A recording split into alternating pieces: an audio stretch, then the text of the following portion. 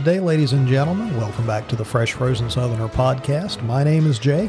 I hope all is well, and I hope everyone had a happy Halloween. Full disclosure, I meant to get this episode out a couple of days ago. Obviously, that did not happen, which is a shame because I want to talk about this guy, and it's sort of in the holiday vein.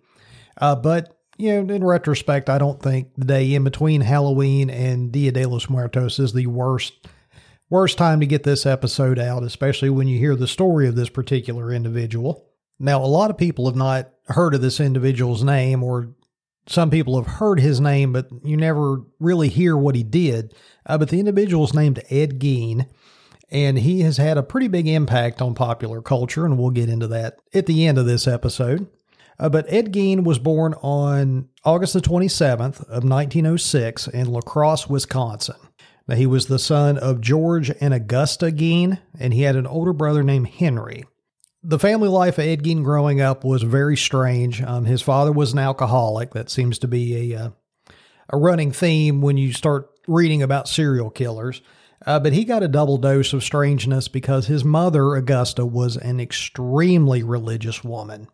They said that every night she would read to the two boys from the Bible, a lot of Old Testament fire and brimstone passages, but she was very devoutly Christian, probably on the crazy end of the spectrum as far as religion goes.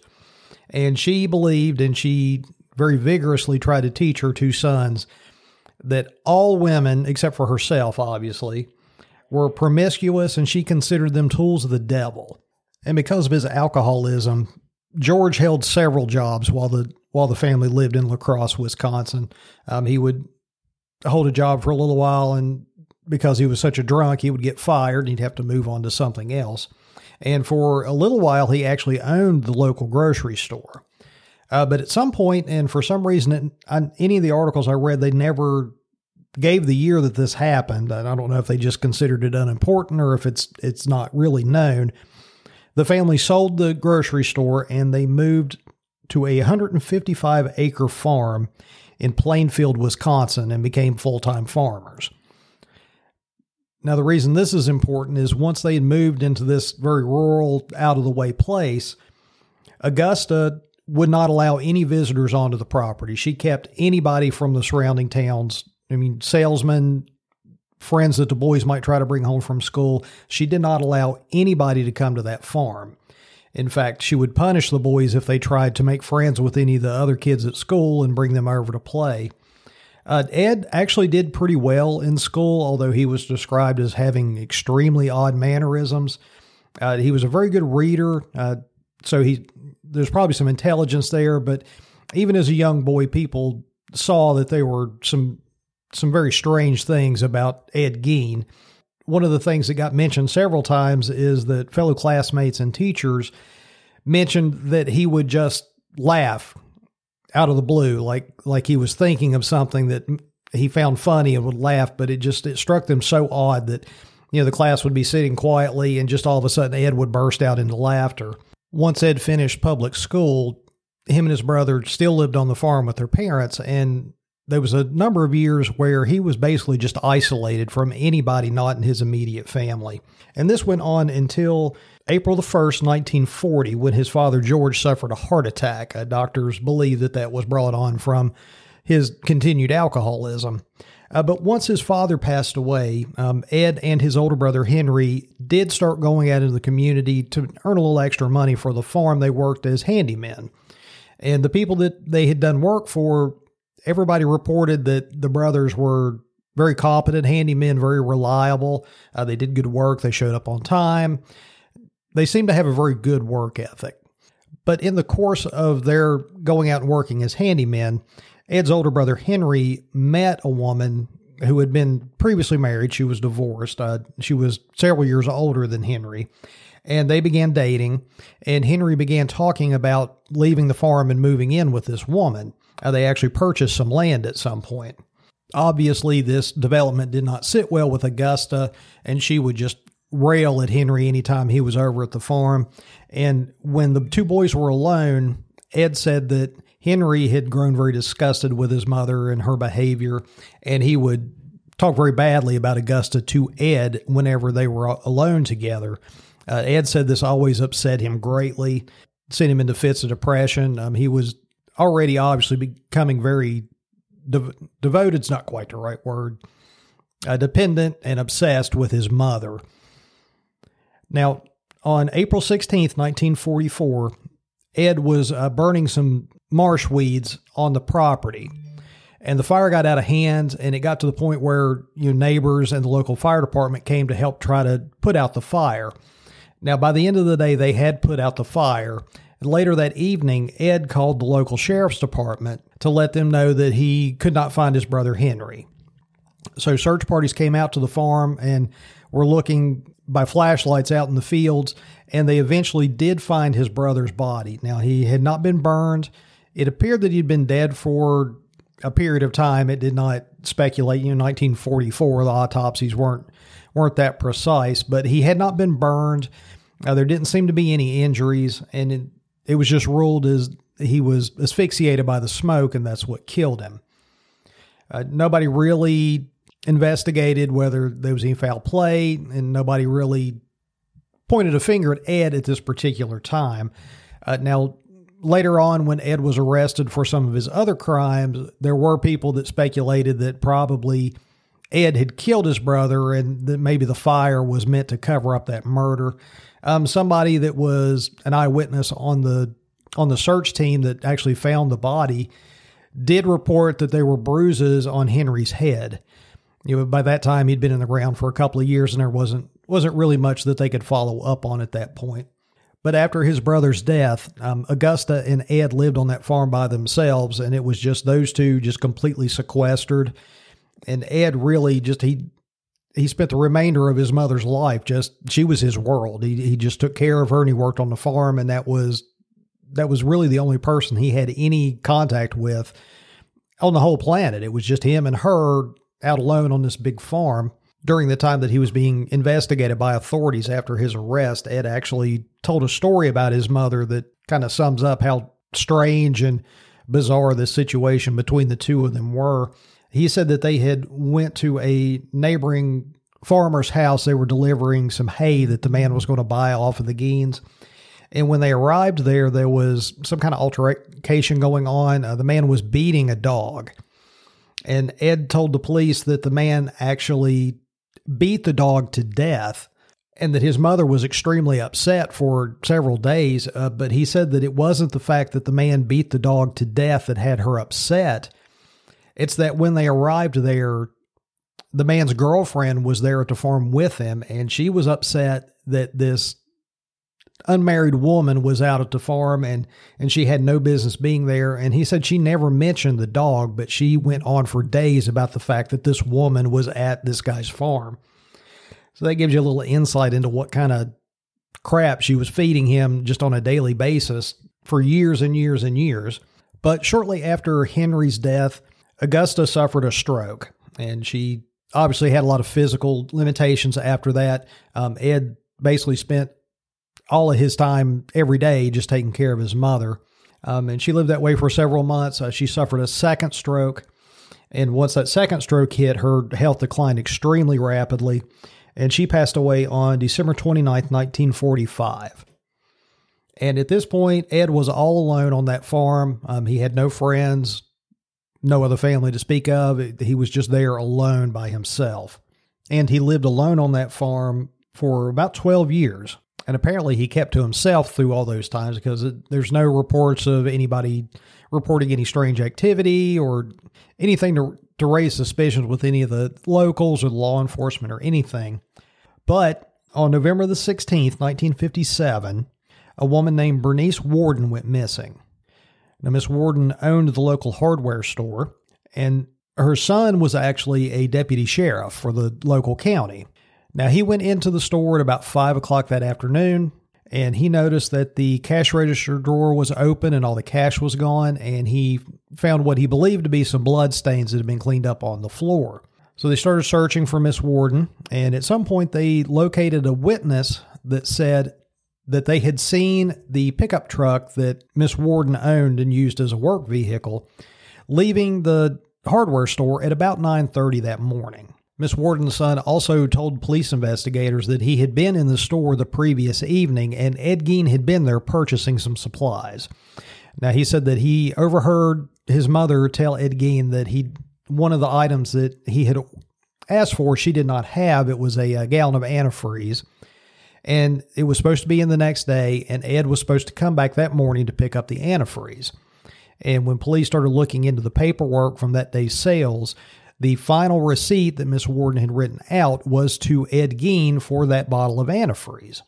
So the police obtained a search warrant, and they went to the Gein farm, and in a shed near the house, they discovered the body of Bernice Worden. Now, she was nude. She was hung up by her ankles. Her arms were tied behind her back. One of the deputies described her as being dressed like a deer, meaning that he had removed all her internal organs, like he was field dressing a deer so that the meat wouldn't spoil. And she had been decapitated. The police did find her decapitated head inside the house. Inside the house, they also found some interesting and unsettling things. They found many, many human bones. They found a trash can made out of human skin. They found several chairs that Ed had made slip covers out of human skin. He had skulls mounted on his bedpost. They found several female skulls, some of which he had sawn the top of the skull off. He had made bowls from human skulls. They found a corset made from a female torso, and it was skin from the shoulders down to the waist. They found leggings made from human leg skin. He had made masks from the skin of female heads. They found one face mask in particular was a woman named Mary Hogan. A little more on her in just a second. Mary Hogan's skull was in a box. As I said, they found Bernice Worden's head in a burlap sack. Bernice Worden's heart was in a plastic bag in front of the potbelly stove. They found 9 vulva in a shoebox. They found a young girl's dress and the vulvas of 2 females judged to have been about 15 years old. They found a belt that he had made out of female nipples, 4 noses, a pair of lips on the window shade drawstrings, and a lampshade made from the skin of a human face, and they found fingernails from several different females. Unsurprisingly, Ed Gein was taken into custody at this point, and he was charged with the death of Bernice Worden. During his questioning, Ed said that the period between 1947 and 1952, he had began going to local cemeteries and stealing bodies, fresh corpses, to take home. And the reason that he was doing this, he said, is that he wanted to make a woman suit. He wanted to sort of to crawl into the skin of his mother. And as a result of this, he said that the women that he would steal the corpses of were women, I guess he was getting the paper and he sees the picture in the obituary, but he was getting women that physically resembled his mother.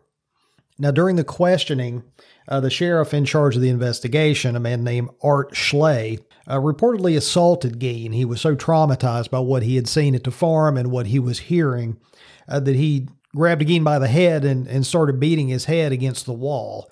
Now, as a result of this, Gein's initial confession was ruled inadmissible. Art Sheen died of heart failure in 1968. This was right before Gein's trial. And people that knew Gein people that knew Schley said that he was traumatized by what he had seen at the farm and the stories that Gein was telling him. And he was terrified of having to testify in court. And they believe that's what led to his heart attack. So, some people said that he was a victim of Gein as surely as any of those women had been. Now, Gein knew the names of almost all the women that he said that he had exhumed their bodies and brought back to his farm. Police actually did investigate those graves, and they did find a lot of the coffins either empty or, if the remains were still there, a lot of them had had body parts removed. Oddly enough, Ed would always, any jewelry or personal effects that were on the body, he would remove those and leave those in the casket. Like I say, he was not grave robbing per se. He was there specifically for the bodies. But Ed went on trial on November the 21st, 1957, and he was only charged with the murder of Bernice Worden, even though he had confessed to killing Mary Hogan. That was the head that they found in his house. She had went missing on December the 8th, 1954, and the case had just gone cold. No, there were no leads at all. But of course, they found her remains in his house as well. Now, Ed Gein was diagnosed with schizophrenia and was found to be mentally incapable of standing trial. Now, he was sent to a hospital for the criminally insane. It was Center State Hospital in Wisconsin, and he stayed there for about 11 years. And at that time, he was determined to be competent enough to stand trial to participate in his own defense. And so a second trial began on November the 7th, 1968. It lasted just a week, and Gein was determined to be not guilty by reason of insanity. Technically, he was acquitted, but he was remanded to a state hospital for the criminally insane, and Ed Gein stayed there for the rest of his life. He died on July 26th of 1984 from respiratory illness. He had lung cancer. But he survived all the way up to 84. He was 77 when he passed away. Now, shortly after Ed was sent to the mental hospital, his family farm was put up for auction.